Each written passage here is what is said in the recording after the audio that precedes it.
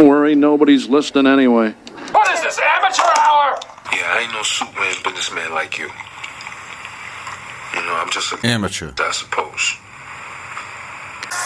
Amateur hour is what's happening. Amateur hour is what's happening.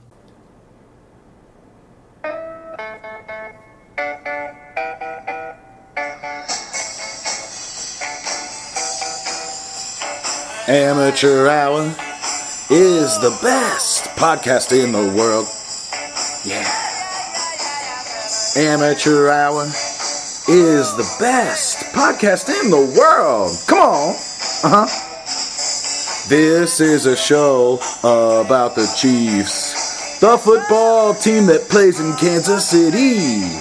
Friendship and fun and stats that you won't believe. AHPKC will begin shortly. Hey, Dirk. Are you ready? Let's do this thing. Come on, let's go. Let's go.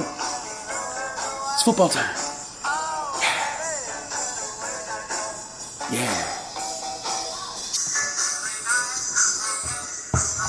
Yeah, that's right, folks. It's time for Amateur Hour. I am Ryan Scott Hall, and the man, quite literally, sitting across from me in the exact same room for the first time in many weeks, dressed like a Christmas elf in his red and green get up here. Without further ado, it is his darkness. What's up? Red and green, favorite colors for obvious reasons. For the Chiefs and for... Not money. Okay. It ain't money. It ain't money, honey. All right. Well, Kansas City Chiefs fans, your team won again because they're better than everybody. It was a very enjoyable Sunday in which the Kansas City Chiefs offense ran 58 plays and had 27 first downs. Hey. That's what I call efficiency. His Dirkness. Yeah, here it's Chiefs drives chart off the bat here. Touchdown. A weird 20-second drive that had some weird stipulations that should have been a field goal, but turned into an interception. Touchdown. Field goal. Yeah. And then some other drives. I don't know. Then I took a nap. Oh, okay. Right on. All right. That's good.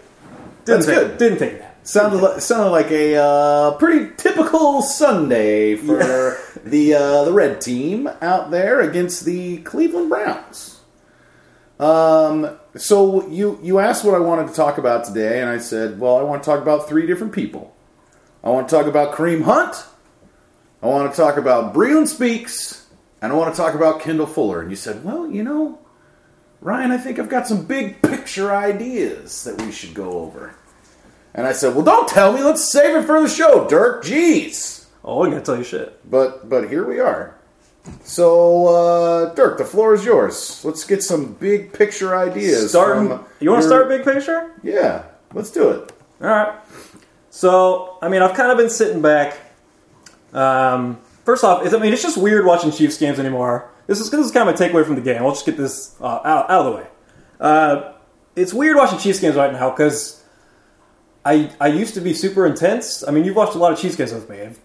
I'm on the intense side when I watch Chiefs games, yeah?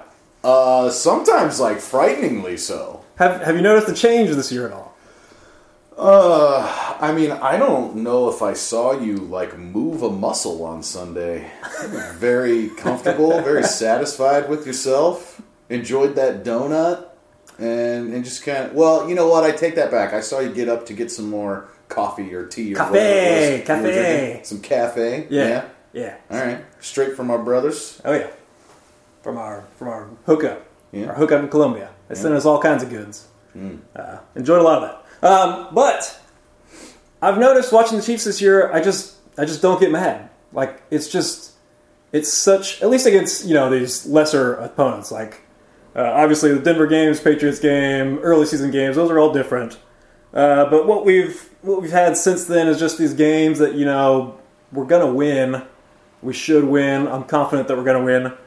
And so much so that I watch the games, I don't even get mad. A ref misses a call, who cares? Hitchens picks up stupid penalties, so what?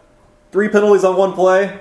That's That's fun. Weird intentional grounding rule. Sweet. Something I can research later. It's just like, everything just bounces right off of me. And I kind of check Twitter a little bit. I try to stay off it during games sometimes. And I just see people get mad about missed calls or stupid, plays, whatever. And I'm just like, I can't get mad. Like, I just cannot get mad at the team watching right now. So it's changed the viewing experience so much for me. It's kind of interesting. I can't believe how fast that it's happened. Like, this wasn't the case last year when I was watching games. I mean, obviously went through a stretch that, wouldn't... There was ample opportunity to get mad watching games through the heart of 2017. But this year, I don't know why. I'm comfortable, like you said, with the team. Not so much with myself, but with the team, very comfortable. I don't see that that dip in play coming. Yeah. I mean, and if you wanted to have like some micro discussions, like I guarantee I could get you riled up talking about Anthony Hitchens' contract or a few other things. And no, you're starting to feel good? No, but it's just middle of the season Dirk here. Off-season Dirk just ain't mad about those things. So, I mean, to kind of piggyback on this, and I mean, I don't know if this is the best anecdote for what it is that you're trying to articulate here, but I mean, I'm really in like the home stretch of this semester. I basically have like a week and a half before we leave for Mexico City, and when we have that week-long break over Thanksgiving, we come back and there's only 2 weeks left in the semester, and I have like nothing due those last 2 weeks. It's like everything is due in the next 8 or 9 days, right? And on Friday, Saturday, Sunday this weekend, my little sister is in a musical at her high school, and like this is a big deal. It's a big deal. I gotta go. There aren't enough drugs on the planet to make that enjoyable. So not even our Colombian brethren can help us out with that one. So instead of, because I work Friday, Saturday, I have to go to the Sunday show. You want to know what time the musical starts on Sunday? During our glorified scrimmage with the Arizona Cardinals? Starts at 2 o'clock in the afternoon. So hopefully, around halftime, game's over by 35-0, and I'll get to go sit down and watch that. But I mean, Sporting has a playoff game too, and I don't know. But I am, at least as far as like specific to this game against the Cardinals, and I felt the same way against the Browns, and I'm probably going to feel the same way both times that we play the Raiders in December. Like I don't have really any fear of losing, and I think that like at least where I'm at right now, and I was sort of arriving at this place even I guess probably after like the first 6 games or so, especially after Cincinnati, going to the game and just kind of seeing it in action. It's just like we're better.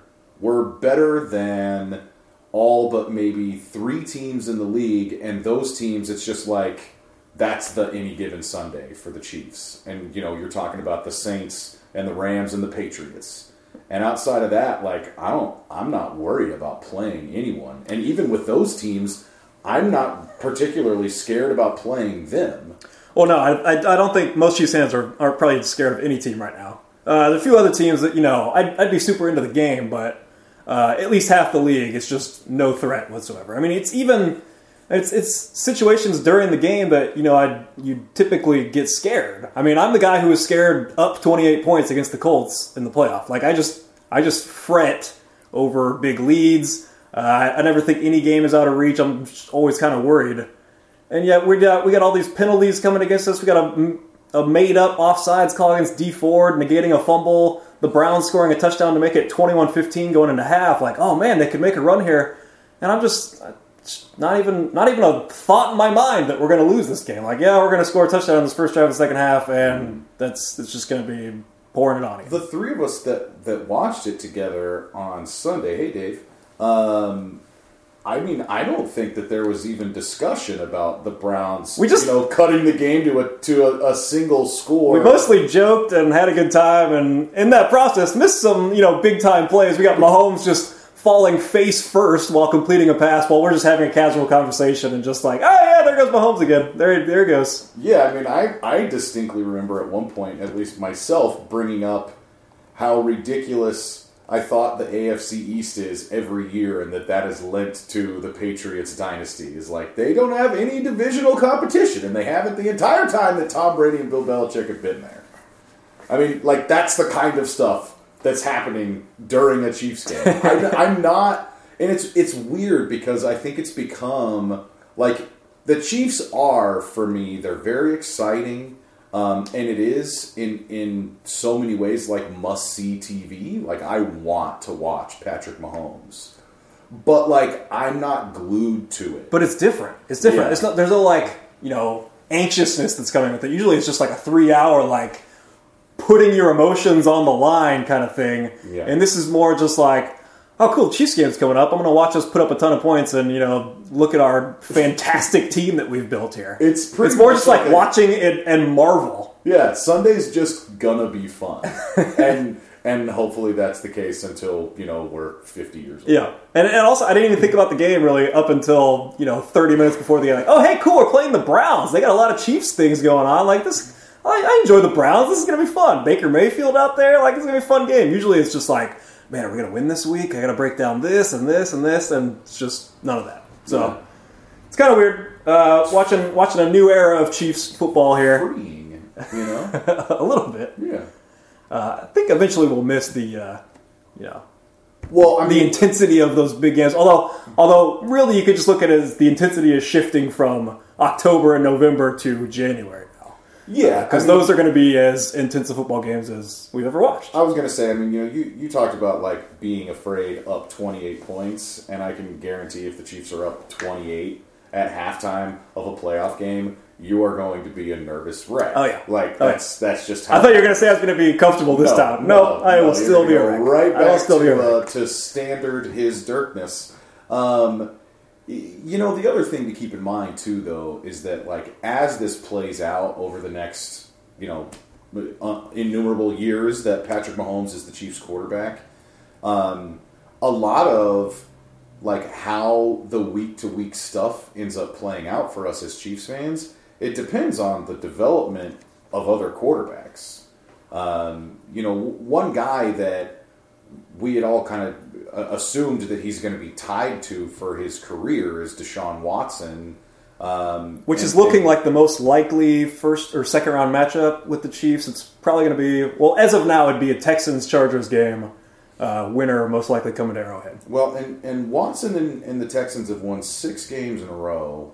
And they lose Will Fuller and then they gain Demaryius Thomas. And so, it's not like a like-for-like move there, but it doesn't create this crater in their offense.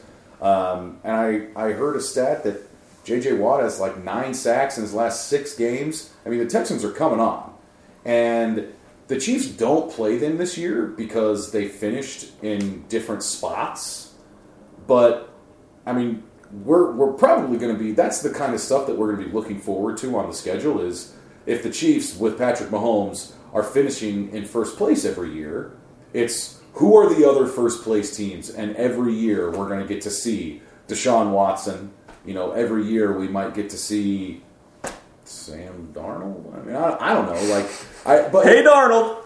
But it really does. In many ways, it's just going to depend on who the Chiefs' opponents are. And ultimately, I think what's going to happen is, provided Mahomes is anywhere near the level that he's playing at right now for the rest of his Chiefs career, it's going to be, we get 5 or 6 games a year during the regular season that we're going to be excited for, and the other 10 is just going to be like, well, we're going to win. And it, as soon as the schedule is released, essentially. You're just going to feel, like, confident. Mm-hmm. And that's not a bad existence as a football fan. Yeah, not bad. Not bad. All right, so Chiefs offense... A few things that they've on pace here, just to give you a broad scope of the Chiefs, where they're at, all time. How about third? They're on pace to be the 3rd highest scoring offense of all time. They're on pace to be the 5th all time in total yards, although they're only 3rd in total in yards per game this year. Is that behind New Orleans and the Rams? It's actually Tampa Bay and the Rams. Wow. Tampa Bay has some offensive stats that you would not believe. But they are all kind of trending towards being one of the top offenses of all time. A few people passed some other fun stats today. Our guy Ryan Ewing said the 2018 Chiefs already have the same number of offensive touchdowns as the 2017 Chiefs did. Oh. Through 9 weeks? Through 9 weeks. And it was a really good offense last year. They were 6th in scoring last year. Some Harrison Butker stats to show the offensive dominance. This coming from Corey, who's at Silver5Lighter.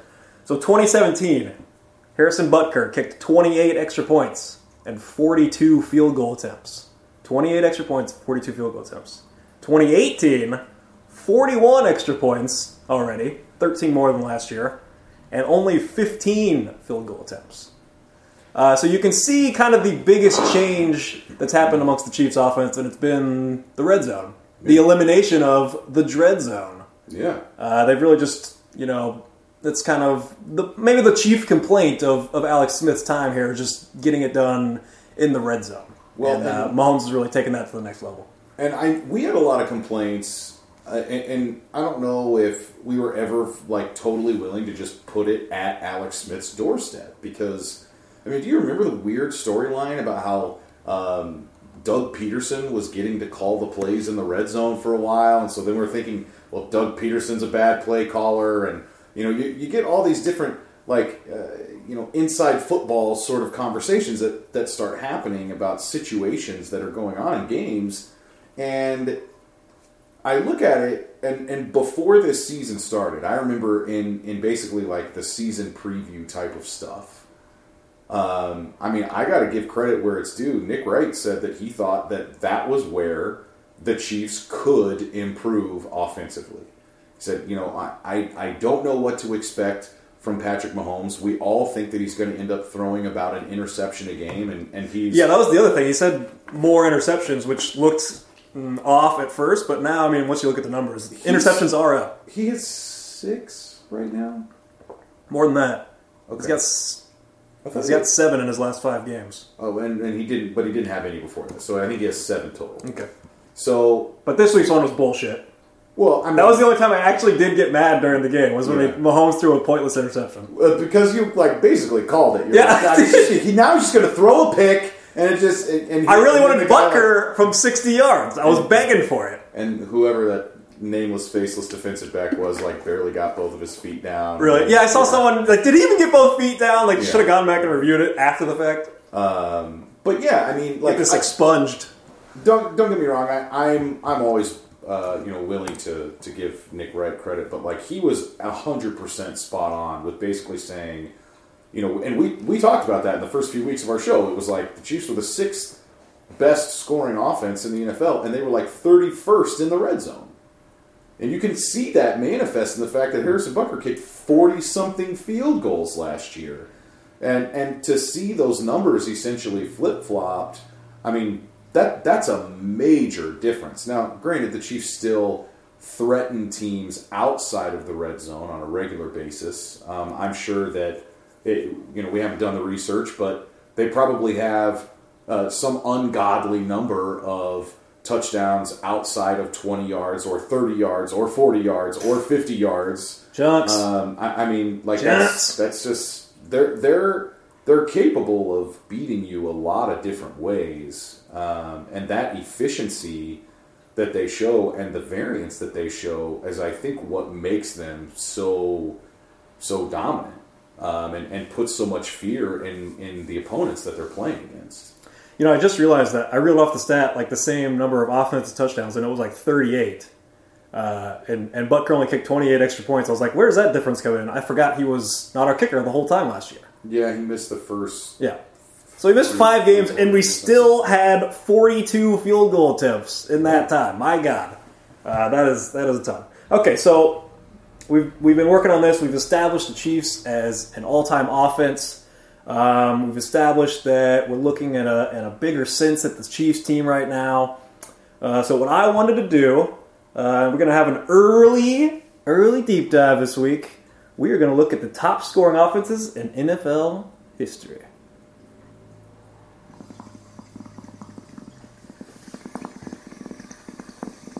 running low on water there.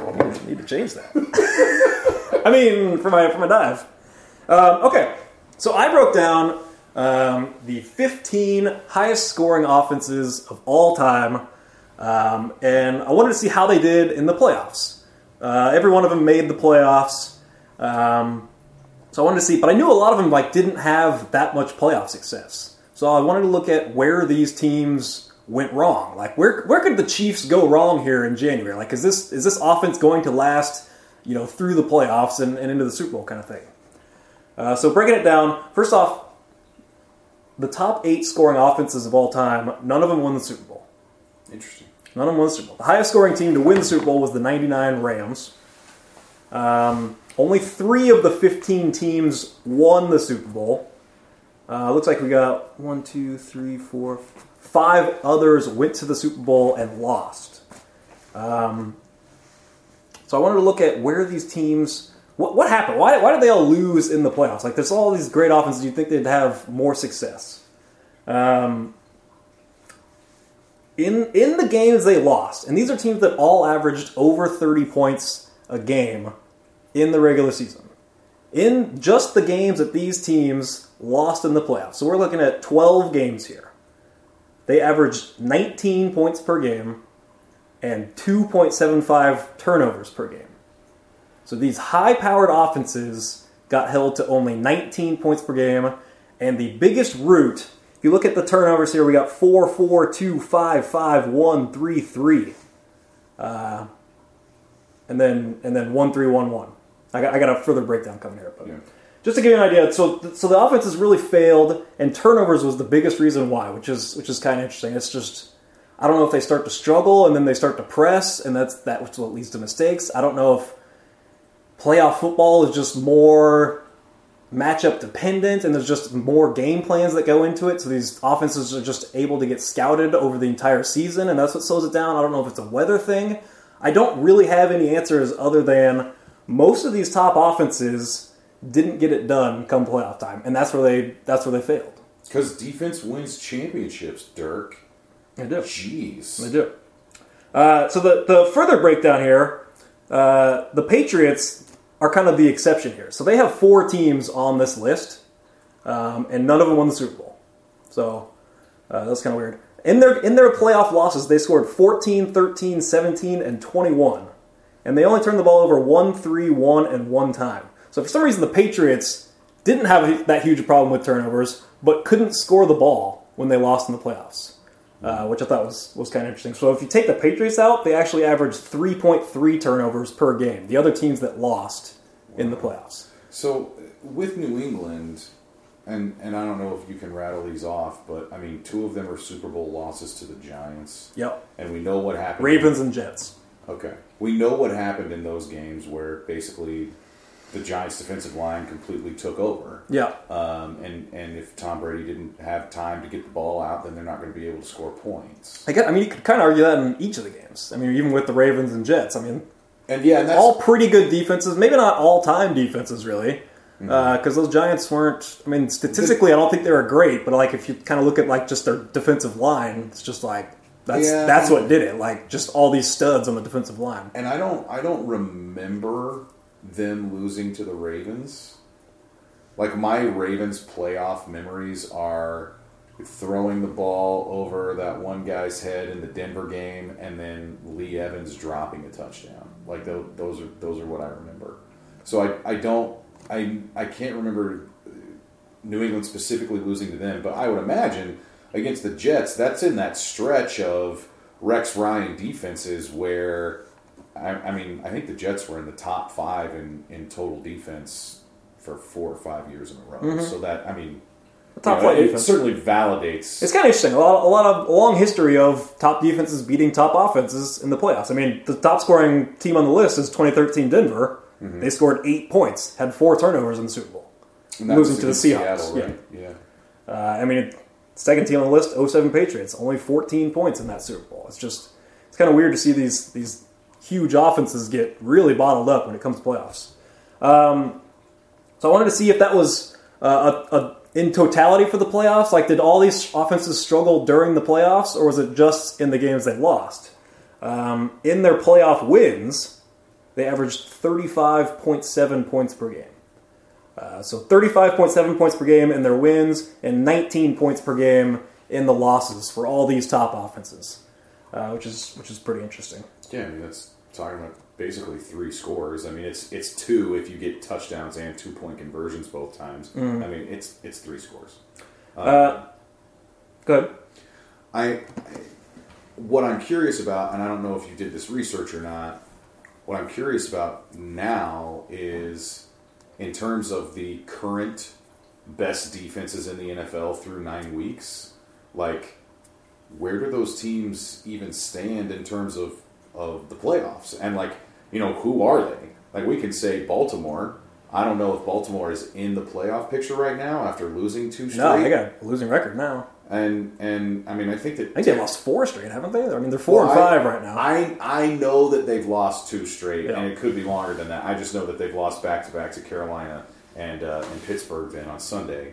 But I mean, I look at the playoff teams in the AFC, at least the ones that I know off the top of my head, and the only one that I feel like has a defense that could take over a game potentially is Houston, and that's just because of what they have. Chargers, maybe. I mean, maybe it depends on Bosa, I guess. Yeah. I mean, I don't think without Bosa they can. It might also be a foolish exercise because the NFL has just changed so much, right? As kind of evidenced by how there is no good defense, and there's still for some teams 7 games to play. I mean, like there's a lot of football left, you know. To conclude this, the funnest point of this deep dive into these top 15 scoring offenses of all time, the youngest quarterbacks on the list: Peyton Manning, Aaron Rodgers, both 28 is the youngest quarterback on the list. Mahomes is currently 23, if you were keeping score at home. Youngest QBs in the Super Bowl history: Roethlisberger 23, Brady 24, Russell Wilson 25. Those are the youngest winners. But looking at each of those teams, defensive-led teams, not led by their offense like this current Chiefs team is. So they'd almost be like nobody else in NFL history. A few of the young losers in the Super Bowl: Dan Marino at 23, who is actually 2 days younger than Patrick Mahomes. So Mahomes will not be the youngest quarterback if he makes the Super Bowl by 2 days. He was born 2 days, like September 15th and 17th for Marino and Mahomes. And then Kaepernick at 25. So those are all the youngest quarterbacks to make the Super Bowl. So just an idea of what we're looking at, an idea of what these top offenses did in the playoffs, an idea of what's going to take for the Chiefs to do it. And it seems like I guess a lot of these top teams could do it, because all the top teams we've mentioned, the tier 1 of NFL teams with the Patriots, Chiefs, Rams, and Saints, they're all kind of trending towards all-time status. I think the Chiefs are the highest scoring offense. Is that correct? They're number 1 according to points. Okay. Football Reference that I looked at today. So yeah, that's kind of interesting. I mean, it almost just comes down to if they can execute come January, and what would stop them from executing in January. And I don't have. I mean, we could discuss it if you want. I don't have a lot of theories. I know weather gets cold, and just matchup. I mean, kind of stuff I've already kind of mentioned, but just something to keep an eye on. Just past precedents for what this Chiefs team is and what it's going to take in January. Do you see this Chiefs team putting up a dud like that in the play? It's hard to see now, obviously, but it would have been hard to see for any of these teams. So it's kind of interesting to see, foresee what we might get out of the Chiefs in January. Well, I mean, my first thought is kind of what I said, like who are the playoff teams that have a defense that can do that? Because, I mean, I saw you engaging the other night with Justice Mosqueda, and he's doing stats that I can't even wrap my mind around. But you basically were kind of asking him to summarize what does this mean or whatever. And ultimately, on one of those exchanges, I saw him basically saying, like, there isn't a good defense in the NFL right now. Like, there's not one that actually exists. And really, with the stats he was doing, the Cleveland Browns had one of the top pass defenses in the NFL, and the Chiefs just absolutely shredded it. Well, so here, I mean, let's think about this a couple different ways. Number one, don't have it in front of me. I can find it. But the Chiefs' pass defense, in terms of DVOA, they're in the top half of the league. I saw somebody put up the stat last week that it was like 13th. I mean, that speaks to some of the things that we've talked about with the corners playing a lot better than I think anyone expected. But the Chiefs are like 20th in scoring defense. And, you know, if they're 13th in pass defense DVOA, which is what you know, people really seem to like that stat. I think the DVOA is the stat that tends to kind of rise to the cream of the crop. It's a pretty good measurement. Well, I mean... It's interesting because I had heard things about the Browns' defense being good. Like, they have a top pass defense. And I you know, look at, you know, traditional stats, and they're like 28th in total defense. Like, what the hell are they talking about? Yeah. So that's... I don't know if the Browns' defense is good. I wouldn't... I mean, no defense is really good, I guess, but you know, are they closer to top 5 or bottom 5? I don't know which one of those I believe more. Yeah, well, and probably somewhere in the middle. But you know, DVO is just another metric to look at. I think it's pretty informed. And I mentioned to you guys anecdotally before the game started, I had heard a couple different people from Cleveland talking about the Browns defense, and essentially saying like they're actually very good.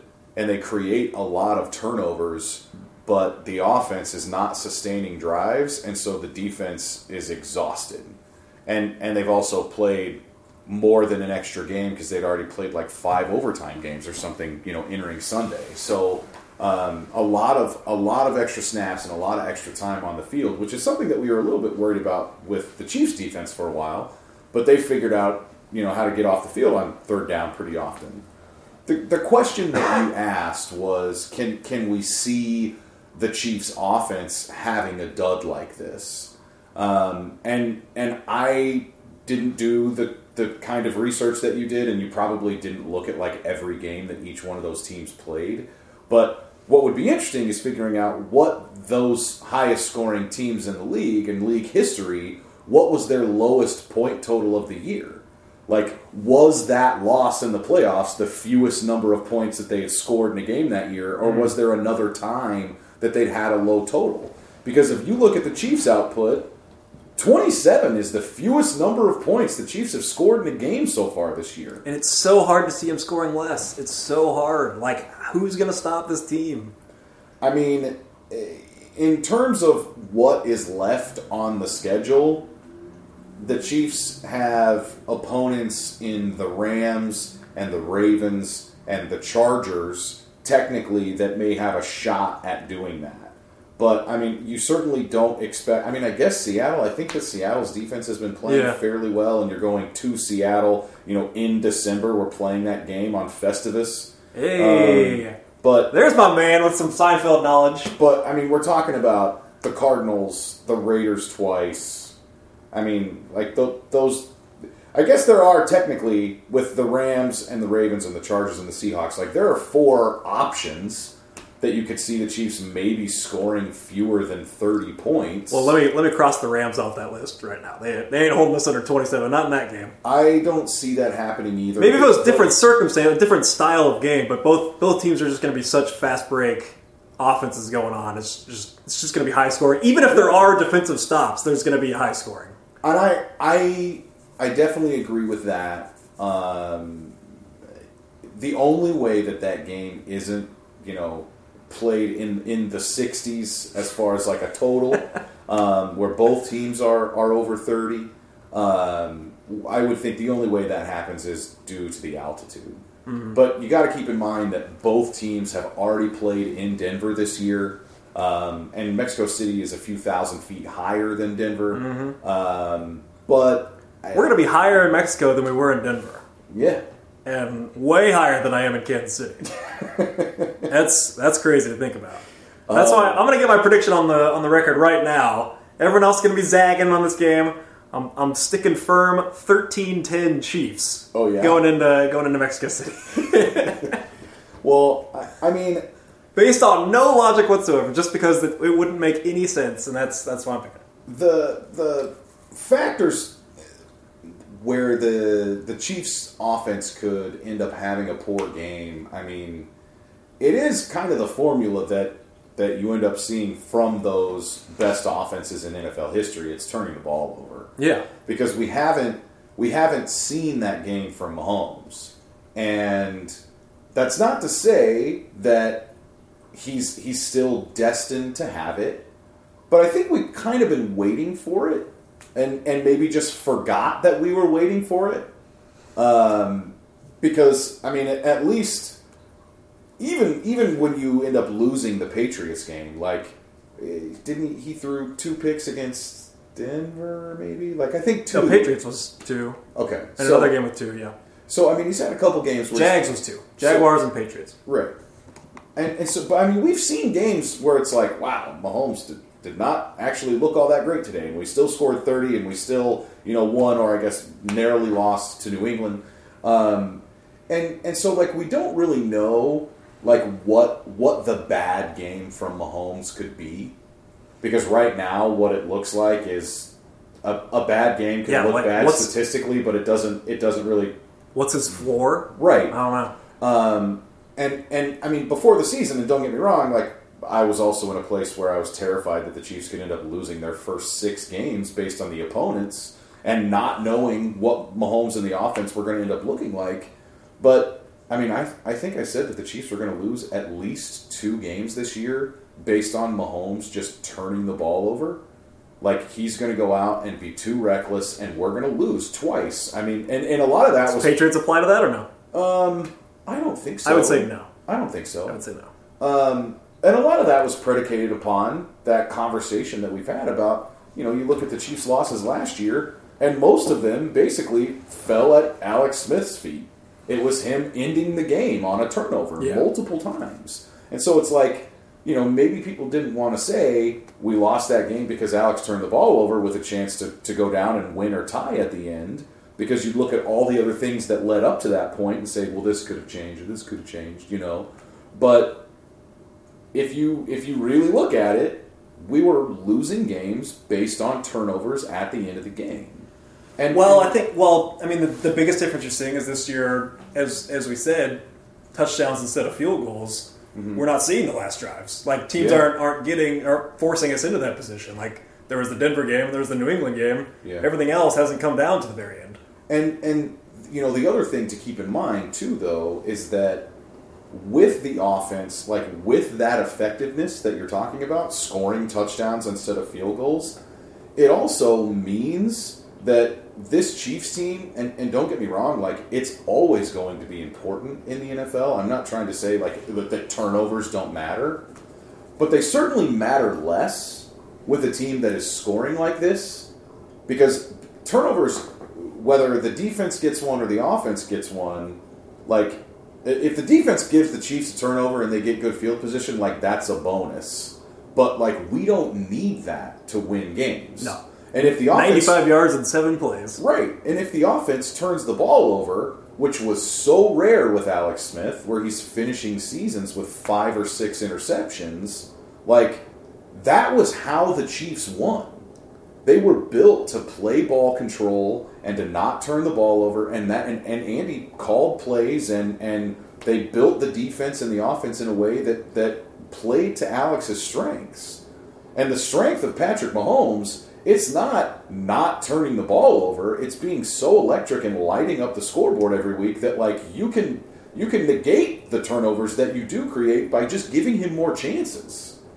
I mean, it's a completely different brand of football to where, I mean, and don't get me wrong, like, there could be a game where Mahomes turns the ball over 3 or 4 times and it costs the Chiefs a win.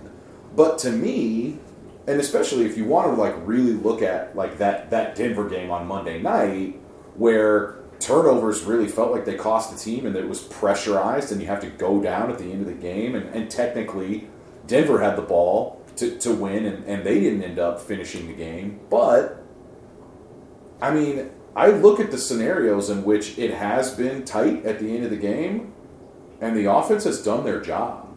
And the only complaint that you could maybe have was scoring too fast against New England. But that's seriously, when it's been pressurized at the end of the game, Mahomes has had basically 3 opportunities, and it was Denver last year in his first game after he'd already been pulled, and he comes back in and wins. He does it in the drive against Denver at Mile High on Monday Night Football, and then he does it, on Sunday night in New England.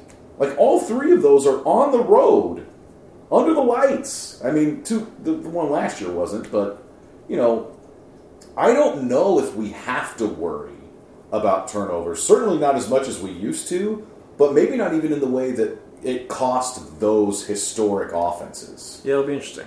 And to add to your big drives point kind of thing, like when this Chiefs team, when they have their game plan in full force, you look at the drives at the beginning of the game, and you look at the drives, the first drive of the second half, and they lead the NFL in scoring in both categories. So it's just like when this team needs a touchdown, when they're prepared, when they know what they're doing, they haven't been stopped. I mean, they've been scoring touchdowns at probably 80% on those drives without having the numbers in front of me. It's just unreal how efficient they are when when it's an important drive kind of thing. Well, and I don't know the to start the second half drive stats, but I mean we went over. They led the NFL going into last week and then scored a touchdown. So the Chiefs have still played lead the NFL 9 games, and I believe they've scored 7 touchdowns on their opening drives.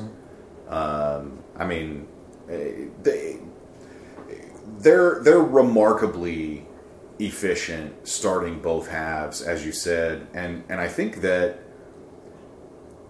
honestly, like, you have to give the defense credit too, because the defense is really stepping up. If you look at it, was 21-15 at halftime against Cleveland, and I think the Chiefs, it was either 13 or 14-0 in the third quarter.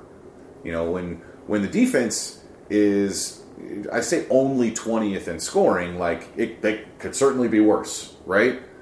But it seems like they're at least timely. They know when it's important, and it's getting a lead, or trying to pull away from somebody. And they're certainly giving the offense the opportunities to do that.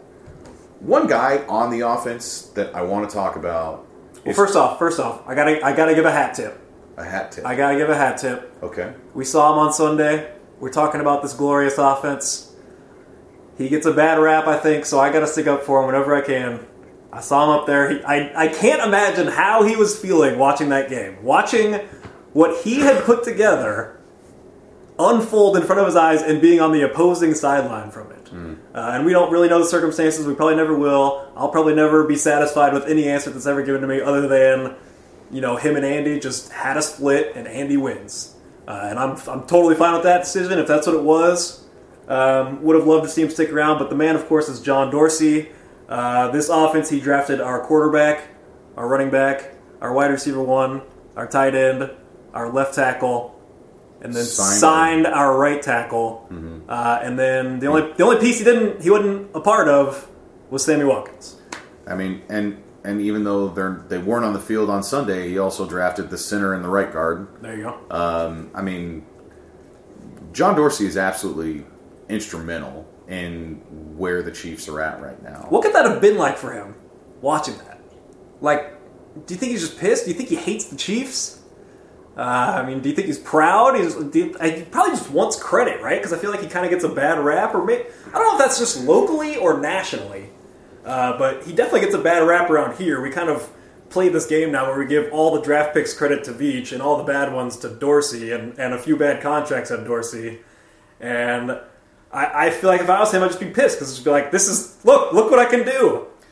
It sounds a little like tinfoil hat, but I mean, that's just Chiefs fans like listening to the organization, right? Yeah. Like, well, and you want to believe in your team. I mean, you want to think the best. Like, you want to talk yourself into Brett Veach right now. Well, yeah, but like I think that an unbiased observer could go and look and say, don't get me wrong, like John Dorsey had a 5-year track record, and right now Brett Veach has 18 months, right? So it's not equal sample sizes yet, mm-hmm. and we'll have to see how some of Veach's moves play out. But John Dorsey consistently made really smart acquisitions, and his ability to evaluate talent in the draft He's just a draft god. Is as good as anyone. He's just a in draft the NFL. god, and that's his number one job as general manager. So it's kind of weird. I think that there are a lot of people that want to say that he mishandled contracts and things like that, and it's like I don't think that John Dorsey mishandled contracts for the Chiefs any worse than any other NFL GM handles their contracts. Yeah. Any Or worse, our current GM. right? Like I don't think that there was some disproportionate amount of failures with the salary cap.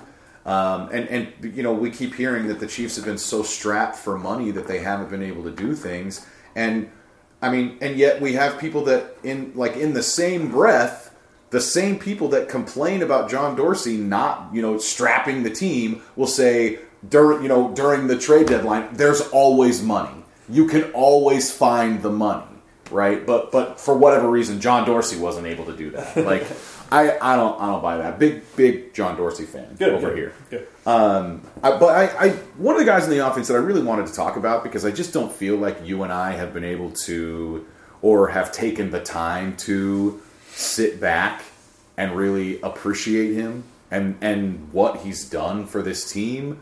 In the 25 games or so that he's played as a Chief.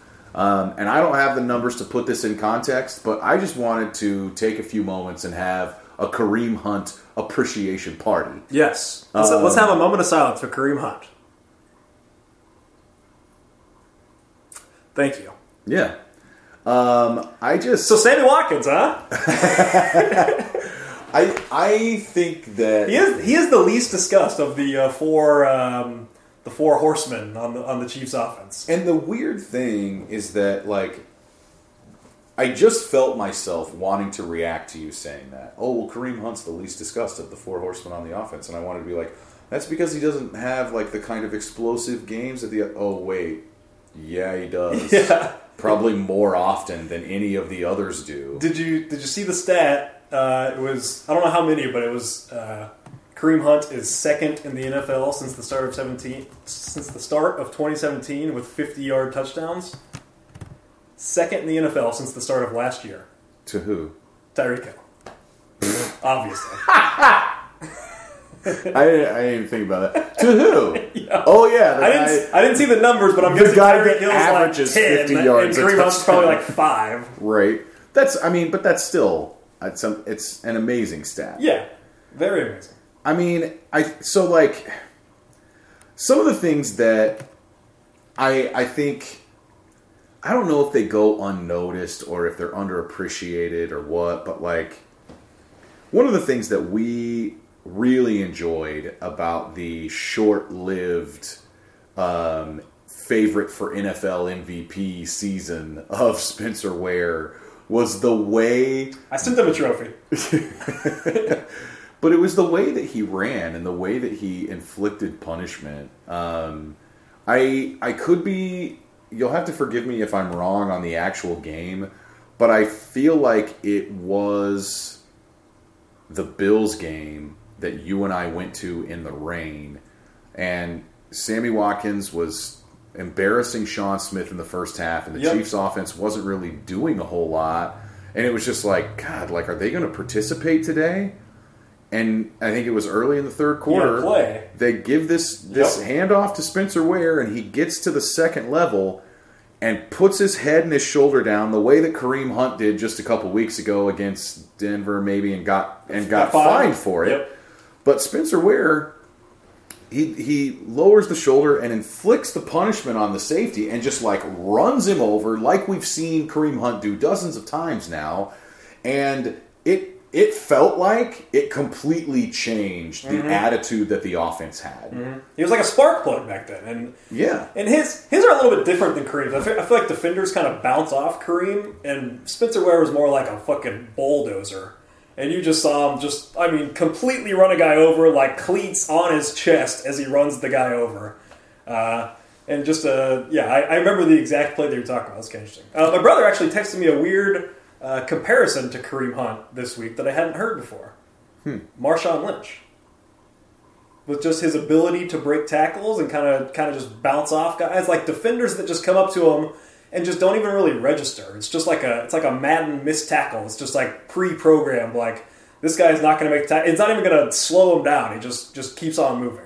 Yeah, I mean, I see that for sure. The guy that Terez compared him to when he was coming out of Toledo into the draft was Emmitt Smith, and he said, like, I know that this is a really lofty comparison, but just in terms of the way that he uses his body to never really absorb big hits, he might inflict them every once in a while, but so much of it is about being, especially as a running back, it's about trying to keep yourself healthy.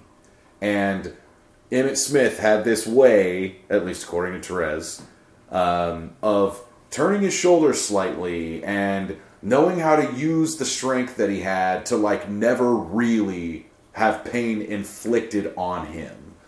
And that's the thing that I think I find so impressive about Kareem Hunt. You know, people can talk about his balance and center of gravity and things like that, but to me, it's like he makes guys miss so consistently, and dude, he's so impressive. And so here's the thing: one of the major complaints that I've had so far in Kareem's Hunt,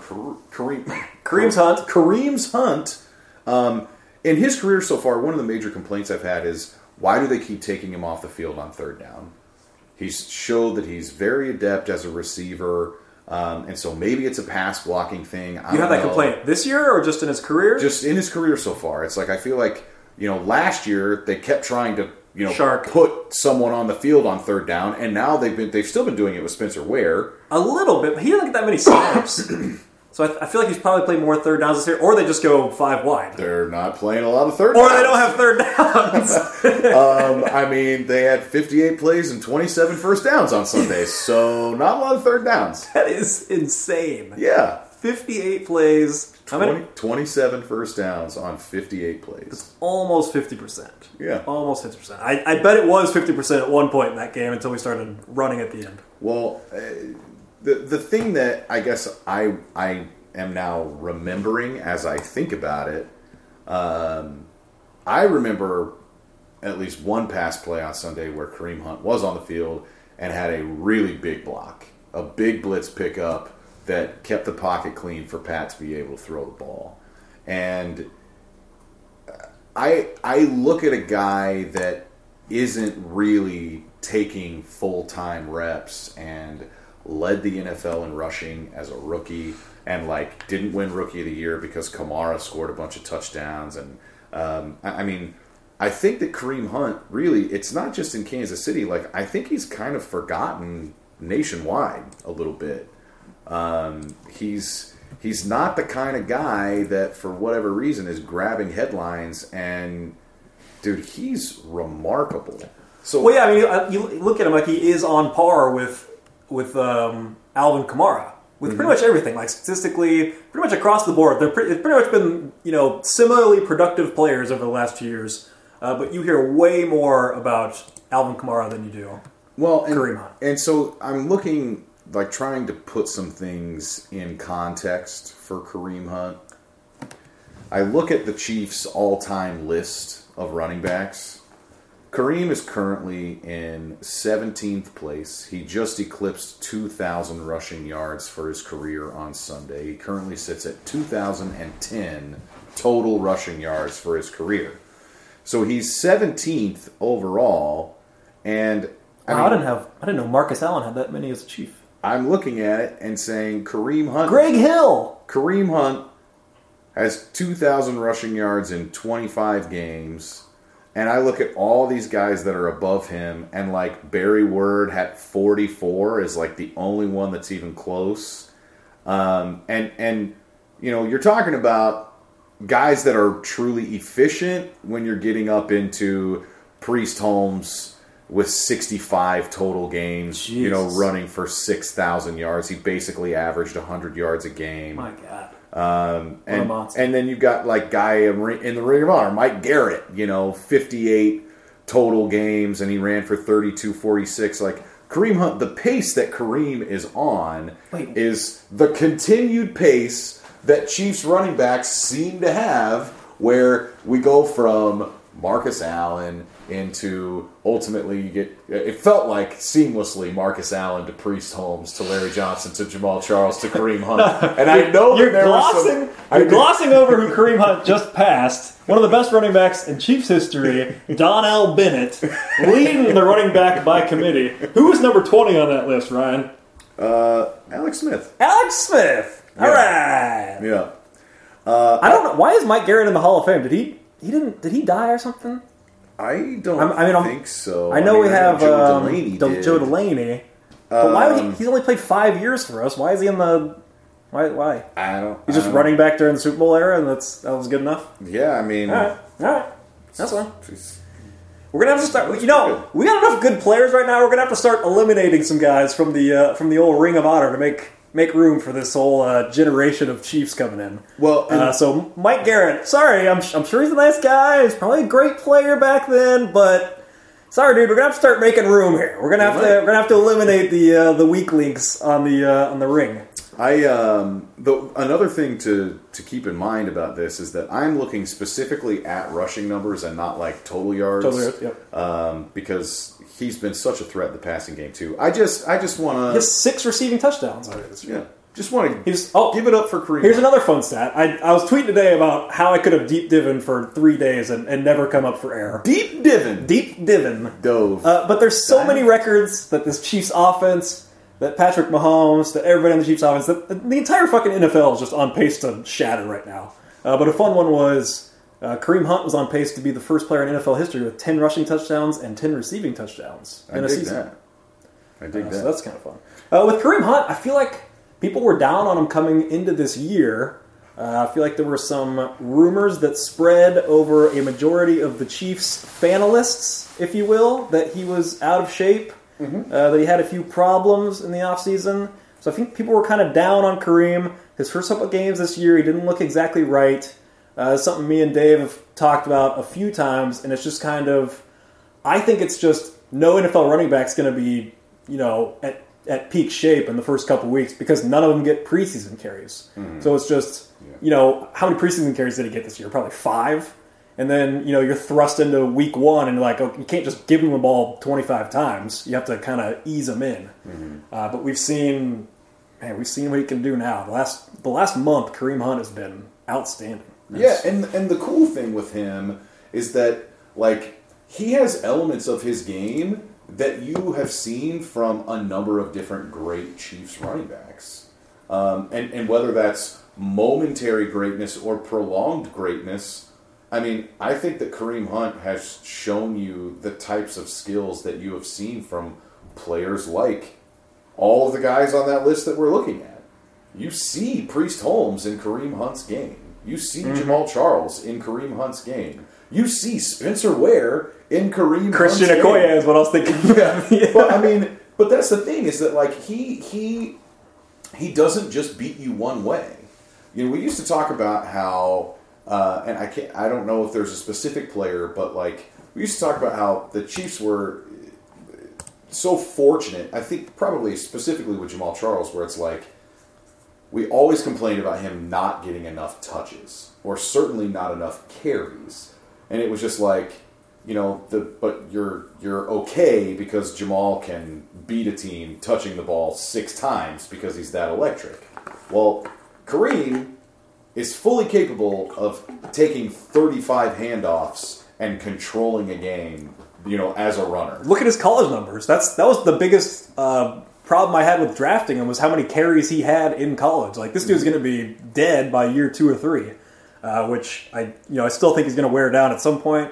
I don't think there's too much chance of us giving him a long-term contract. I don't know if any running back gets a long-term contract anymore, so we'll see what happens there. But it's kind of weird. Yeah, he can definitely. But he can do it. Carry the load, yes. He can, but we're also seeing if we that a lot need of times that. he's only getting 18 carries and maybe a few catches or something like that. I don't think that Kareem is really being fed in any of these games. And some of them, if he is, it's because we're up by 2 scores in the fourth quarter and they're just trying to kill time. And you'd be just as happy to see those carries go to Spencer Ware or Damian Williams or Darrell Williams. Damian. Like, it doesn't need to be given to Kareem Hunt at the end of the game. It's not necessary. Yeah. And I find that I just wanted to maybe take a little bit of time and give it up for Kareem Hunt. That's good. Good job, buddy. Good job. 27. We gave him a moment of silence. What more could he want? We did. I only have one other thing on the offense. Yep. Let's do it. Well, you know what time it is, folks. What time is it? It's week 9, the week 9 edition of Sammy Watch.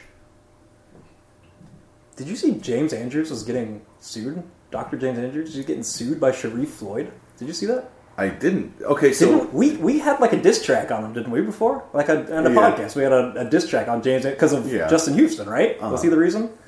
Sharif Floyd suing him because he fucked up his surgery and his career's done. Sharif Floyd, he was drafted like super high by the Vikings, right? Yeah. Did they take him right after either Pat Williams or Kevin Williams? One of those guys retired, and it was like, this is that under tackle that's supposed to come in. And I think he was good. He started out well as a rookie, and I think he got hurt his rookie year. Interesting. It's interesting. See that come back on James Andrews. Fuck that guy. Was that knee or foot or something? I guess it doesn't really matter. But James Andrews, wasn't it like... I think that when we did the diss track on him, it was like James Andrews... He was super old. The only guy in the NFL that's capable of doing these surgeries, and he was in his 80s or something, where it was like, really? We can't move past this same guy? 76 years old. Oh, well, okay. Well, 76, that's not... It's too old. It's probably, he's too old. Kins. So, in the Week 9 edition of Sammy Watch, Kins... I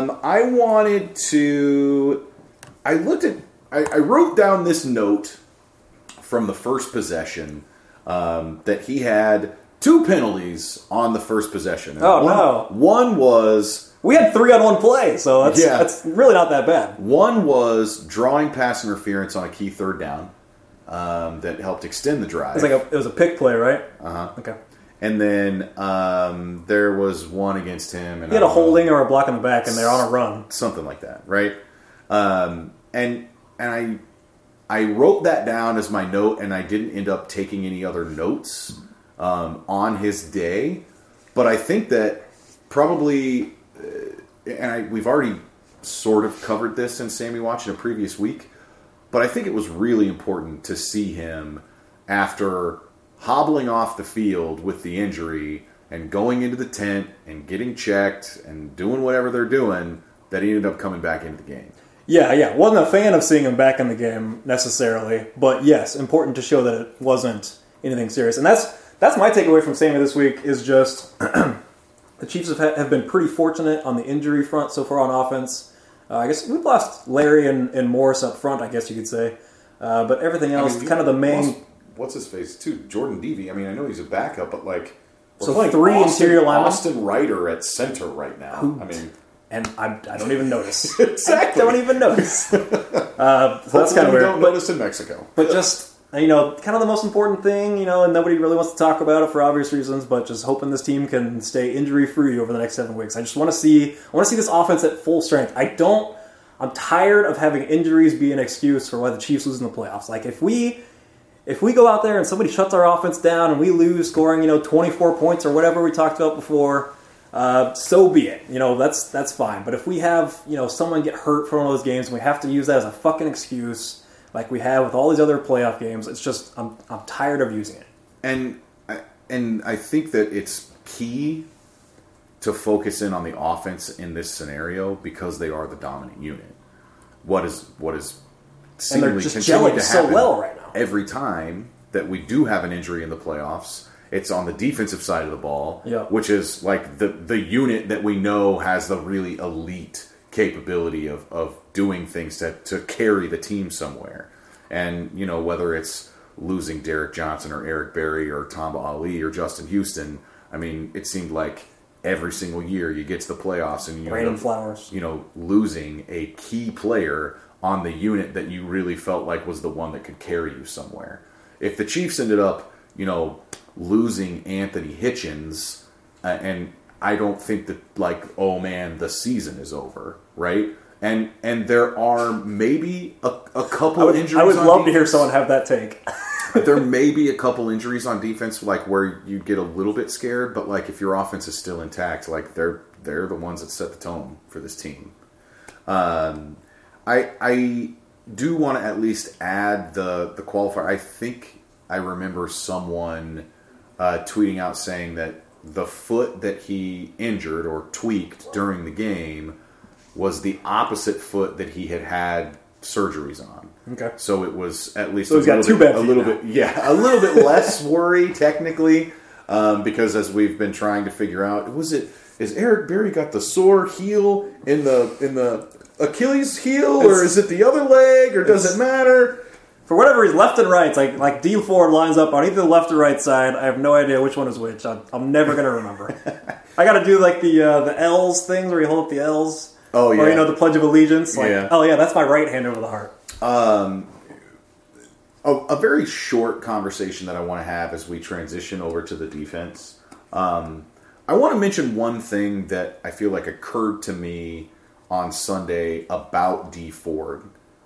And it's just that the problem that we keep having inside of the D Ford debate is that he's the most valuable defender that we have right now by a pretty wide margin. So, like, we can't really afford to lose him, but we're also terrified of paying this guy. And a lot of that, I think, has to do with just a bad track record, injuries and inconsistency. And we had seen D Ford show an ability earlier in his career at different times to be able to create pressure, to be able to get after the quarterback. And I think that the biggest difference right now that we're seeing from D Ford is that he's taking the ball away.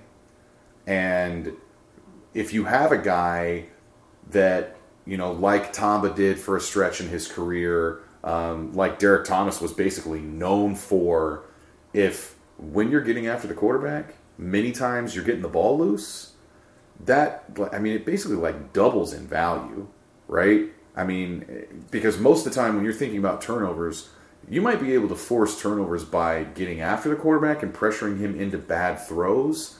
But if those guys are quite literally taking the ball away themselves, I mean, it just skyrockets what kind of value, what things they can bring to your defense.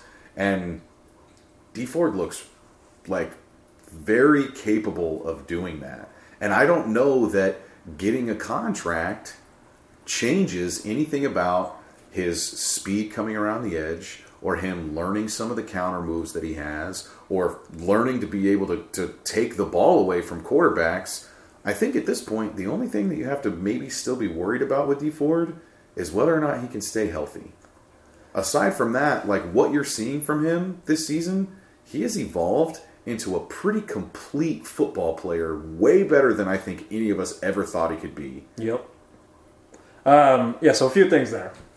I think that is kind of like the new age defender that you kind of want, is just, teams, no one's going to really have a solid defensive unit that's just going to go out there and get stops over and over. Mm-hmm. Like, I think it's going to evolve into, you want playmakers on defense. Mm-hmm. Like, you want guys that can, get a big tackle for loss or take the ball away, something like that. So D Ford might be like the new age type of defender, like, okay, you might be able to run at him and have great success doing it, but he's going to strip the quarterback, 8 times in the season, and that's a number of big plays. And that's just kind of like, I think that might be where defense kind of goes. You see more defenders like that who really maybe can't hold up at the point of attack or have these other weaknesses that you can exploit, but also they do something that takes the ball away from the offense, makes a big play for the defense. So I think that'll be something to watch. You know who you just described as Marcus Peters. Yeah, well, I mean, just putting that out there. The artist formerly known as Marcus Peters, maybe. Yeah, I guess that's right. Are we going to talk about Peters today or some other time? I mean, we can. Okay. I think it would probably be better to talk about him specifically when it's Rams time. Okay. Right.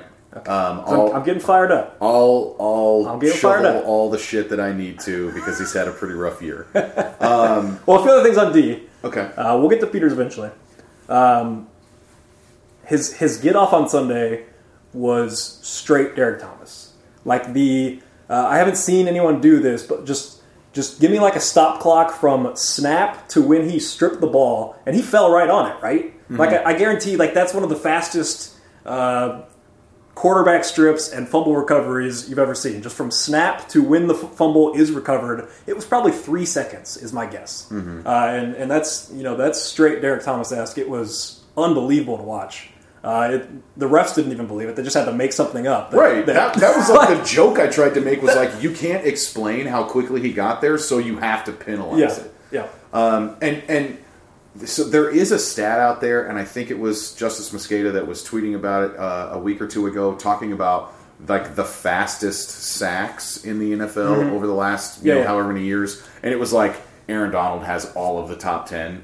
And some of that has to quicker path to the quarterback. Yeah, shortest distance between 2 points. Aaron Donald, my but God. He's also a completely. The Rams have all these names. We've started the Rams preview process. Don't worry, but the Rams have all these names. Peters he's been shit this year. One of my guys, Sue, I feel like he is underperforming. I thought he would make a way bigger impact, but Aaron Donald is the difference maker out there. Like he's the one that's still just a dynamite player. Yeah, he's really fantastic. And really, Dante Fowler, who they picked up, looked really good this week. I don't know how much of that game you got to watch, but he made a few plays back there.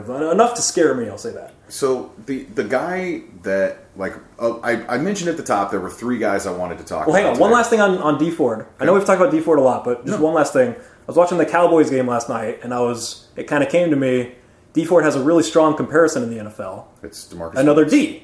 D. Marcus Lawrence. And I was kind of like, man, I haven't heard his name at all this year. He's still very good. DeMarcus Lawrence, it looks like rookie year maybe didn't play or didn't have many stats. Then went 8 sacks, 1 sack in 9 games, and then contract year exploded to 14.5 sacks. And he got paid very handsomely last offseason, correct? Nope, he's on his 5th-year option, just like... Oh, he's on his 5th-year option right now. So he's, They're in the same he's still in a class. contract season. Okay. I don't know if you remember, but, like, DeMarcus Lawrence was the guy I wanted the Chiefs to take. For sure, right? For sure. I was thinking he got paid this offseason, so I thought that was kind of an interesting case study against D. But so he's in another contract year with him, so he's at 6.5 sacks through 8 games this year. So he's being productive, even though you're not hearing his name as much as other teams. Just Dallas, not that good this year. The 3 guys I wanted to talk about today were Kareem Hunt, which we've done, and the other 2 are on the defensive side of the ball, and it's Breland Speaks and Kendall Fuller. I'm going to talk about Chris Jones, too. Okay. Well, so Kendall Fuller is a brief thing, and so I'm just going to kind of get it out of the way. It's just like one thought. I think Kendall Fuller seems to be finding his groove on defense. He's definitely not having the same number of where I feel like, what was that sort of plays. I still don't have any explanation for the Julian Edelman touchdown where Kendall Fuller didn't even move his feet. Well, someone messed up their assignment. It wasn't. I don't think it was a bad play. It was a messed up assignment, which is a whole different problem. But not a shot at Kendall Fuller, the player, I would say. So, I'm trying to figure out, because I'm always looking ahead, what the Chiefs' plan has to be outside of Kendall Fuller, right?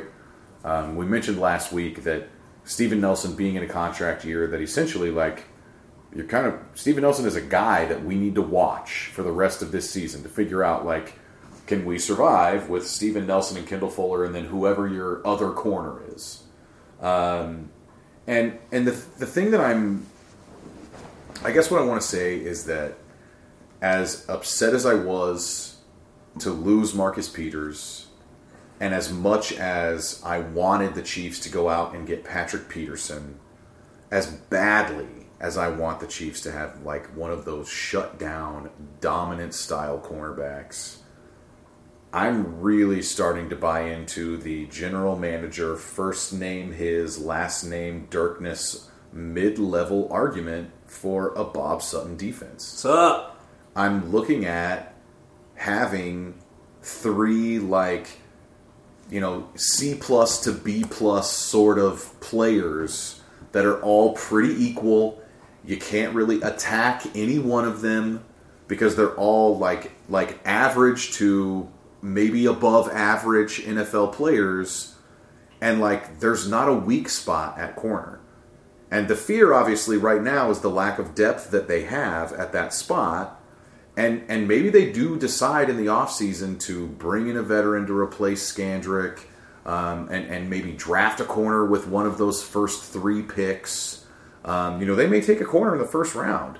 But, I don't think that we need to have that elite level corner, and maybe, if we do have that elite level corner, there are ways that it may not help. And I know that sounds really weird. And it's something that I think is a thought experiment that's going to be difficult for us to flesh out, especially in season. But it's just something that I feel like I'm kind of coming around to as I watch these 3 guys play together. Because there's something about Nelson, Fuller, and Skandrick that is working.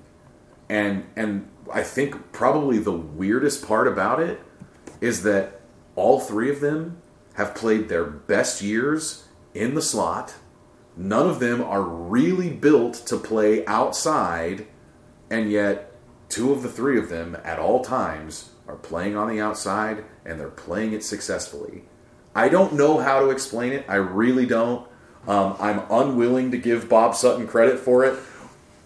But there's something that's happening with the Chiefs' corners, and everyone is recognizing it in small doses, and I'm trying to piece together in my brain what it is ultimately means for the team. And that's where I'm saying I think maybe I'm just kind of coming over to that idea of yours. And I don't know if that really is the solution, if that really is the explanation for it, but I'm trying to figure out what's happening.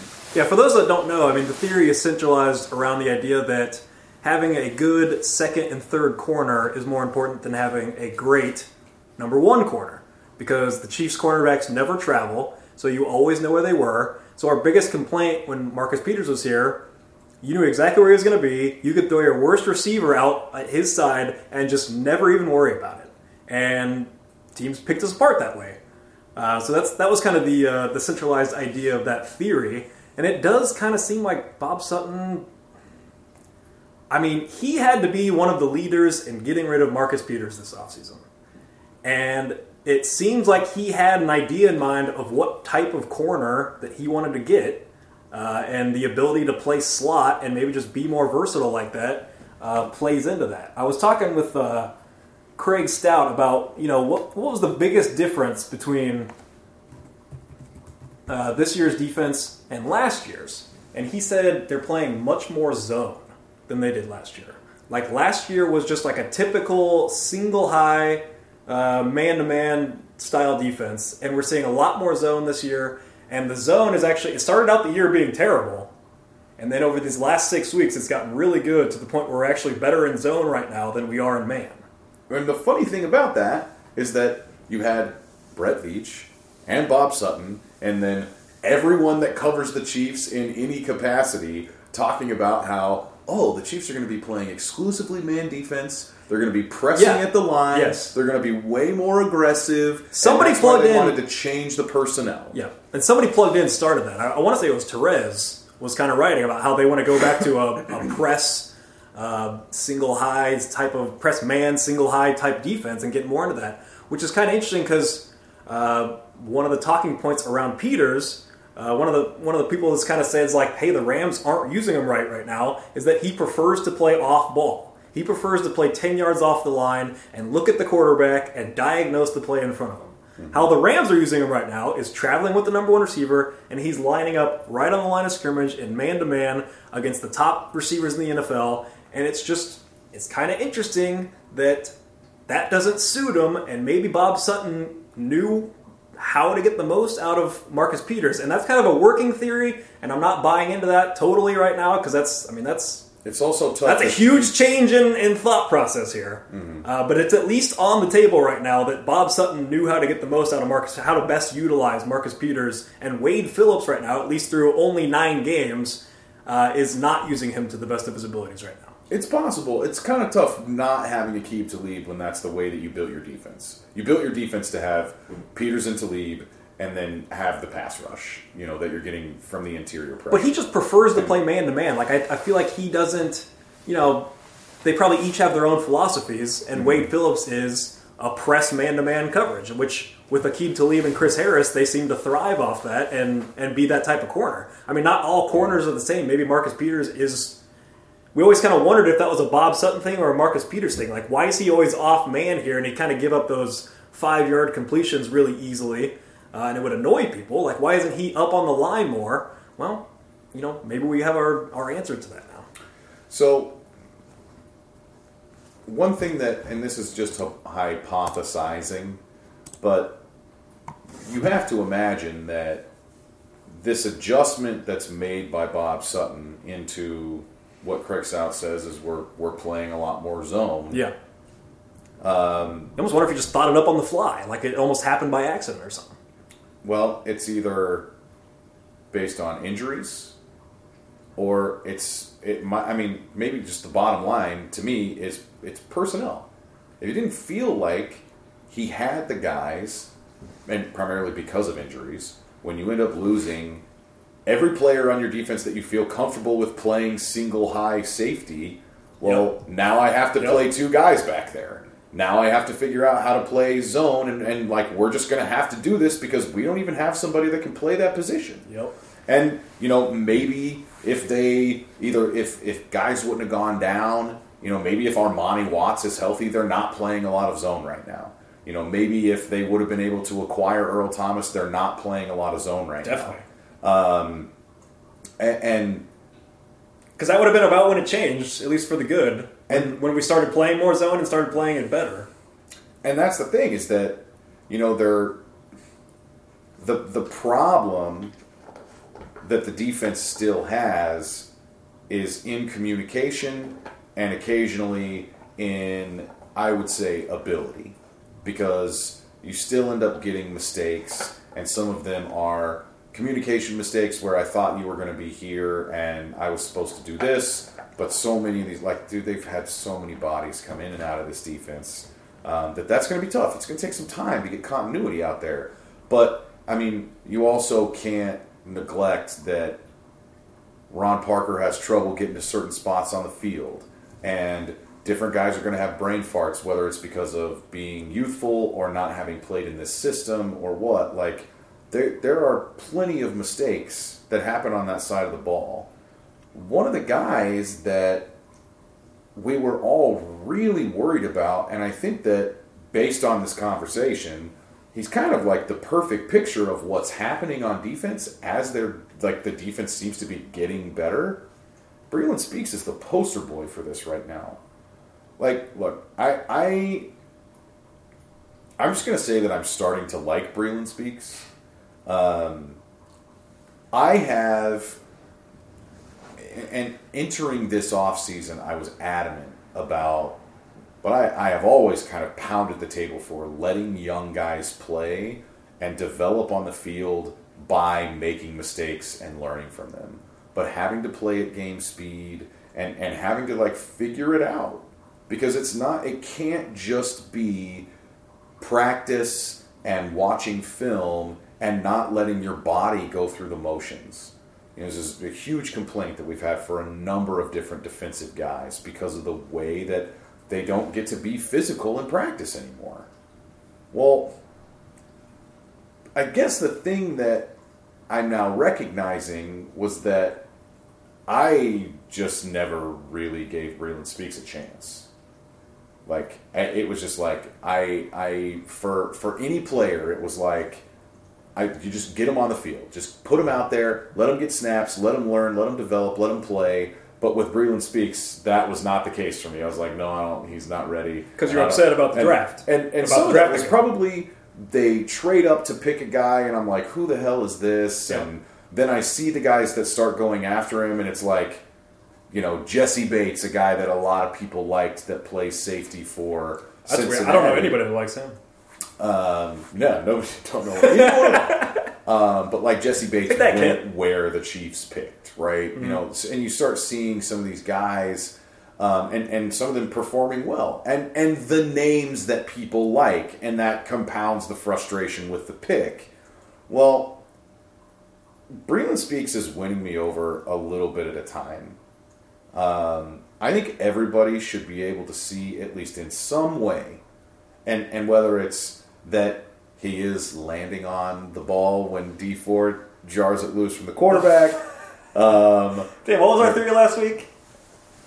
And it's just like he has a dog at home. Yeah. And he beats him to the food on the floor. Yeah. Yeah. Oh yeah. But Breland Speaks, like, I think that everyone can see that he is clearly benefiting from the reps that he's getting. I think that he's playing better against the run. I think that he's got a little bit more awareness. He's like a part of gang tackling. I saw a couple plays on Sunday against Cleveland where I actually got to see the nasty demeanor that I complained about not seeing from him yet.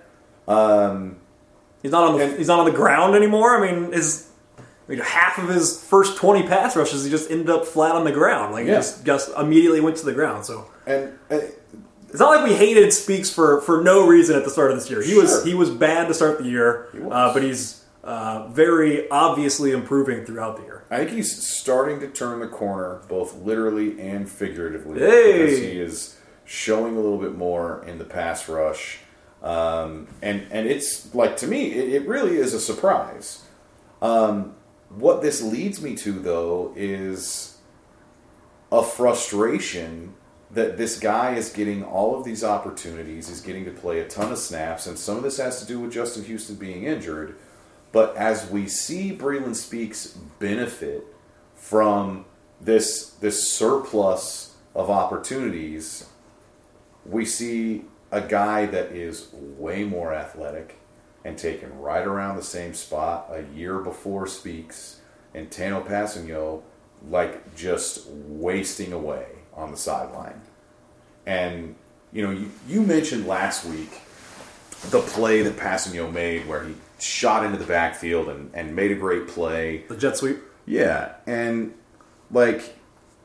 I don't think that we've seen that kind of ability from Speaks on any play. Well, no, he's not that type of athlete, no. Right, and that's what I'm saying is, if we can see slowly but surely that Speaks is getting better by being able to be on the field, I mean, maybe this is just me trying to apply the transitive property that, that should happen to anybody, right? But it does certainly add some frustration that I feel like Passanio is probably getting 10 or fewer snaps every game, and it might even be 5 or fewer defensive snaps every game. Yep. And mostly at the end when these games are over, not many meaningful snaps. It is kind of alarming. This is a conversation we had during the game, just how much Brandon Speaks is playing. Brandon. Is that what I called him? You called him Brandon. Brandon Spikes. There you go. That's good. So, he's playing 90% of the snaps, and it's kind of weird. That's like Tamba and Justin Houston levels. Even D Ford was getting more of a look when we had 2 All-Pros at outside linebacker. So it is kind of weird that Passanio's just not getting them at all, even with Justin Houston out, just not sniffing the field. I say that, and then this week, the perfect opportunity to get the guy some snaps. I've heard whispers that Houston might be back this week. I heard someone plugged in say they might try and get him back this week for some snaps, so he's kind of full bore for the Mexico game. Yeah. So give Justin Houston 20 snaps. And, give D Ford, 80% of the snaps, or maybe not even that much. I would like to see a lot of Speaks and Passanio, just both of them. Because this game is a glorified scrimmage. This is a practice. I'm totally fine with giving D Ford actually closer to 50% of the snaps. Give Justin Houston some so he can get his body right, and then give Breland Speaks and Passanio and just let them go all game. Because we ain't losing this game, and I want to see them both develop. And we have huge decisions to make at their position after this season. We've discussed the D Ford contract ad nauseum, but Justin Houston, we got a $13 million decision to make on him after the season, so we need as much information on Breland Speaks and Tano Passanio as we can get this offseason. And to me, up to this point, it seems like the team, there's something about Passanio that they don't like. And whether that's they don't think that he's ready, for one reason or another, or we joked about privately Speaks was a second round pick for Brett Veach and Tano Passanio was a second round pick for John Dorsey, and those guys, those general managers, they're arrogant, man. I'm not saying that it's a bad thing, but I could see them just saying well, it's more important for me to develop my guy. This is my guy. It's not, and Passanio is not. That's not to say that, when he was drafted, we probably didn't get stories about Brett Veach finding this diamond in the rough in Villanova. I'm trying to think of any other position like that on the Chiefs right now. I don't think there's anyone that's really comparable. But people feel like, generally, I'm sure they feel like that. And it's maybe not even like a petty thing. It might just be like, he likes this player more than Passanio. Well, there's not an argument to be had at really any of the other positions, right? I mean, it seems like all of Dorsey's other draft picks have established themselves at this point, to where there isn't much development that whether needs to be either had. an all-pro or they're not in the league anymore. Well, I mean, it's because if you look at the other guys in Passanio's class, I mean, he's sandwiched between, Patrick Mahomes and Kareem Hunt? Like, I mean... He's part of the best Chiefs draft class of all time. Right. I guess for me, like... I just think, especially if you want to talk about specifically the Cardinals game, I mean, much like I'm going to be stepping into a musical at halftime. I'll be in a musical the entire game in my head. I think that it'd be really wise for the Chiefs to basically just say, like, in the second half of this game, we're going to have Passanio and Speaks play every snap. We're going to have Dorian O'Daniel play every snap. Yes. You might even want to have Ben Safeties. Neiman play every single snap. Throw in the young safety. Just to be able to not only give those guys reps, but also, like, the guys that are banged up, give them rest.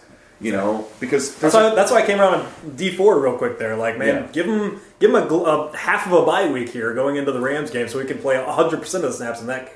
Well, and they're fortunate that after the Rams game, they get the bye, and then they play a Thursday night game, and then they get another extra rest. Like, they're going to get a big break, basically, after Mexico, which is really important. They got another bye week coming, too.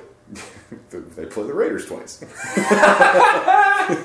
we got a lot of bye weeks coming. Yeah. I'm at the playoffs. There you go. But, I mean, this is another thing that, like, this might just be like Cro-Magnon football crap, but I do think it's at least worth mentioning that you said, like, didn't necessarily need to see Sammy Watkins get back on the field, and he wanted to get back on the field. Anthony Hitchens, highly questionable to come out and played, got hurt, left the field, ultimately came back into the game, like in the game against the Browns, right? Like, and when both of those guys come back, like, it's not very meaningful at that time, and they're still wanting to be on the field. And I mean, we haven't really talked about him today. That's Patrick Mahomes, man. Like, I'm 100% giving credit to Patrick Mahomes. These guys want to go out there and they want to play. They believe in what Mahomes is doing, and they believe in what Andy Reid is doing. And like, they want to be on the field. We haven't praised Andy enough today. Haven't done it. Never enough praise for Andy Reid as far as you're concerned. But yeah, I mean, that's your Real and Speaks take? Kind of where I'm at with Speaks, and it develops into this Passanio take because it's just like... Yeah, give us some passing. I think it's just really important, like you said, like they need to know what they have at that position in order to make the most informed decision this offseason. And it was the same kind of stuff it's like, this is maybe the closest scenario that we've seen to this was D Ford. And it's just because it was like, you have a guy that is important based on where he was drafted, and you knew he needed to develop a little bit, but he's not getting on the field, and you don't know if he's good. And it ended up giving Tom Holly a terrible contract because we didn't know. Exactly. And I mean, it has ultimately sort of worked out because of what you're seeing from D Ford, but, like, if they re-sign D Ford, there's a scenario in which Passanio, as a second-round pick with what many people think is limitless potential, he ends up, moving on from Kansas City after, playing fewer than 100 defensive snaps total in his rookie contract. I have no idea what to think about D Ford. I have just no idea because I've stated my theory earlier this season. I don't want to sign anybody to big money that has an injury history, and he certainly does. But man, if you make an exception, pass rush is a good one to make an exception on. Yeah. But that's also when you get into trouble. But we don't have to make that decision yet. I want to talk about Chris Jones a little bit, a stat that I saw and had zero clue that this was going on. Did you know 5 weeks in a row Chris Jones has a sack? That makes sense because he got one on Sunday. I thought we mentioned that he had a sack in 4 straight games last week. Well, I mean, I'm usually not listening if you're talking on the podcast. Big surprise. Wait, what did you just say? I thought. Got him. So that's really all. That's all it is on Chris Jones. Really, just that he's having a really good damn season, and we really haven't talked about him that much. You got anything on Chris Jones? I mean, I don't fill the air as well as you do. Your Breland Speaks take took about 10 minutes. My Chris Jones take took about 30 seconds. Yeah. I mean, I like Chris Jones a lot. I don't think that Chris Jones has turned into the player that we're gonna have to re-sign Chris Jones conversation. I think a lot of us were, hoping or anticipating. But I mean, it's also hard because I don't watch enough of the entire NFL to be able to say like how other guys play. Mm-hmm. Because we know the Chiefs. And this isn't even arrogant. Like, it's because we watch them so much. Like, we know the Chiefs better than most of the national people do, right? We're not casual observers. Yeah, like, if we were to talk to Nick Wright right now, he would ask us questions about the Chiefs because we're watching them week in and week out. We're watching every single play and knowing what's going on. Yeah. So, and it's kind of impossible for anybody to, like, really be an expert on all 32 teams. But, we're having these conversations about how Chris Jones disappears for long stretches in a game. And I don't know if people have that same conversation about Fletcher Cox or if they have that conversation about Aaron Donald. I don't know because I don't watch those guys enough. I feel like I watch Chris Jones and say, like, I don't know how much money I want to give this guy, or I don't know, how much faith I want to have in this guy because he's up and down. Yeah. But I feel like there might be every defensive tackle that's gotten, $60 million and they put up these sack numbers every year. I mean, if Chris Jones, you said 5 straight games of the sack, that means he has at least 5 sacks. Yeah. And he plays, 3-4 defensive end. Yeah. And all it takes is 10 good plays from him all season to, get $60 million. Like, right. If he gets 10 sacks in a season, you're getting paid a whole lot of money playing the NFL. Exactly. And because I don't know how consistent a force any of these guys are, any of his peers, it's I don't I can't say one way or the other. But I mean, I will tell you that at least in terms of all the extracurriculars, Chris Jones is maybe my favorite player on the team, off the field. Certainly in front of a microphone. Because of the Hummer? Does he have a Hummer? Oh, are you talking about? You're talking about his. Oh yeah, a great big one. Toolbox. Great big one. He's got one of the original Hummers, not that H2 crap. Right. Okay. No, it's like, does he really? That would be such a his Dirkness pull, though, because you know what car Chris Jones drove. Oh, does he have? Oh yeah. That's good. Oh yeah, he does. Yes, he does. No, I mean, you want to see it? I got pictures of it. Oh dear God. He's obviously just a ton of fun in front of the cameras, and I think that the whole damn team is, man. We got our whole damn team out there dancing. And he's he's having a blast on Twitter and constantly saying I can't wait to get home and get the red out and we want to see the fans and let's be loud on Sunday. Mm-hmm. And he's hyped up on the field and bringing the energy and clapping his hands and stuff. He knows how to endear himself to the fans. Yeah, he's infectious. And I mean, that started from the moment that you saw him get drafted and how he... The moment you saw what? His Hummer. Once you saw the Hummer pull into the driveway. Yeah. Okay, go ahead. I can't talk about Chris Jones anymore because you're going to keep making dick jokes. Oh, okay. Jeez, grow up. I only got one last thing here. A fun little stat. The Chiefs have won 9 straight coin tosses. Robbed your thunder. Dude, and I was going to say Mahomes. I almost called Sam Mellinger Mahomes. So Sam Mahomes said we won all 4 in the preseason, too. Did you see that? Nice. So we are on a 13-game coin toss winning streak. That is absurd. But 4th down conversion, something we've talked about. I wanted to look at this because we've already given up 13 on the season. The NFL record for most 4th down conversions allowed ever, 18. So we're only 5 away from allowing the most 4th down conversions ever. Isn't that fun? I will offer up what I would say is the last word today. Jack Smack. The Kansas City Chiefs are top 5 in sacks and fewest sacks surrendered as an offense. Top 5. Their plus-minus sack is top 5 is really high. in both Probably have the categories. highest plus-minus sack ratio, I would guess. And I think that we all entering this season never would have imagined either of those things. I mean, maybe a little bit on the offense, maybe. Certainly didn't think that we were going to be top 5 in sacks defensively. Our Chiefs-Cardinals preview. One question. Mm-hmm. If I had to go out and start at quarterback for the Kansas City Chiefs on Sunday, do we beat the Arizona Cardinals? You've seen me play quarterback a little bit. You know my strengths. You know my weaknesses.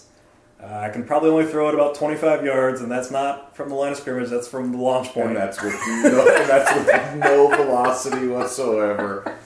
I hope it's not cold at all, because there might be some football slippage. Yeah. But we can adjust. Andy Reid adjusts his offense to his players' strengths. I would guess it would be like a wishbone triple option type of offense. Could see that. There is a disclaimer. Lot of RPOs. I mean, the obvious answer here is I get hit once and probably die.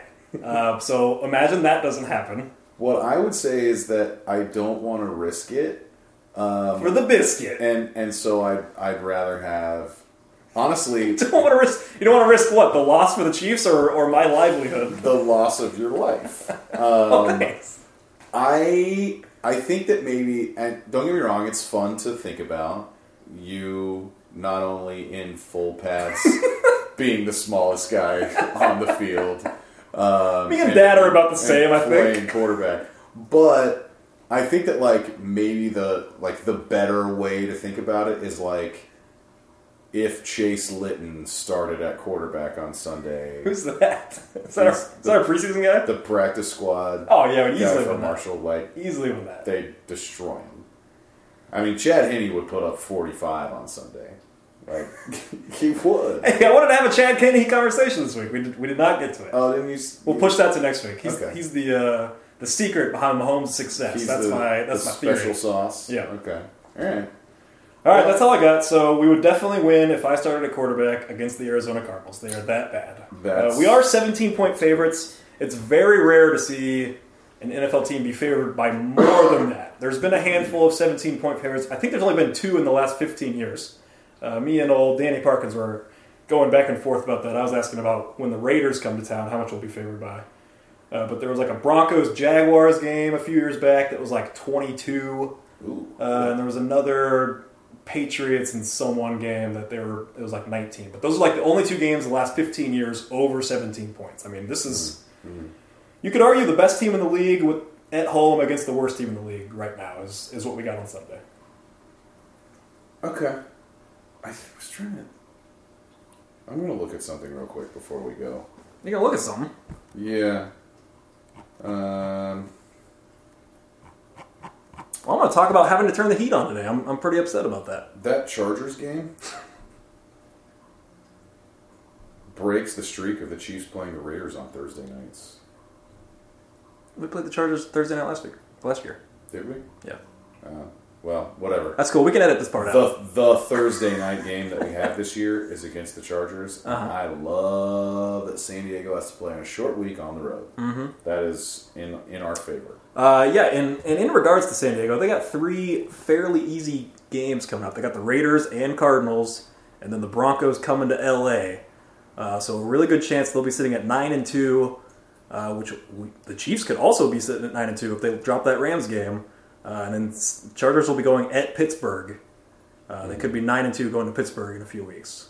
Interesting. So that'd be something to keep an eye on. The Chargers could become a threat to what we want to accomplish this year. But the Chargers have also not beaten anyone of note this season. You know, I've heard that take a few times this week. Yeah, I've heard a few people. Anybody? We got some weird superiority complex with the Chargers. As soon as they get talked I about, just don't think they're good.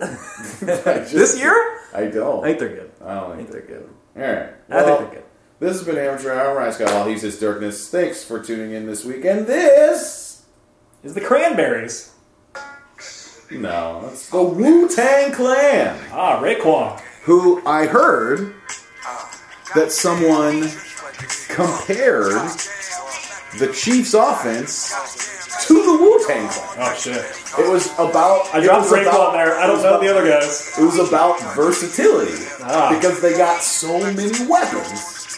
Well, so it wasn't like a comparison, like rapper to player. No, I don't think they went that in depth, but it was like Who's the other main guys? Raekwon and Method Man. it's Method Man, Redman, Redman, RZA, Jizza, Raekwon, Ghostface Killa. Oh, shit. I mean, there's a lot of guys in the Well, let's put that Wu-Tang. together. Let's put a good list together. We can do that. I'm down with that. I've been kind of tooling around with this idea of doing like the amateur hour version of Parent Corner, like needing to have Dad Corner? needing to have a non-sports conversation each week that just lasts for 10 minutes, and whether that is talking about the Cats or whatever, but like just some sort of off-field discussion that we have each week that has to be talking about sort of the same thing each week. And I don't know what it's going to be, but we need to brainstorm that a little off the mic, because I think that'd be fun. We'll have it figured out by season's end. Yeah, We'll have it figured out by February, no problem. and it can't be this lopsided like horror stories in Ryan's online dating, because you can't share, you don't have it. It has to be something that like we both I'll have the horror stories of domestic partnership. Saturday night, 8 o'clock. I got no pants on, and not in a good way. Just sitting at home, watching some college football. Hey, I really enjoyed that. Congratulations, honey. You were great.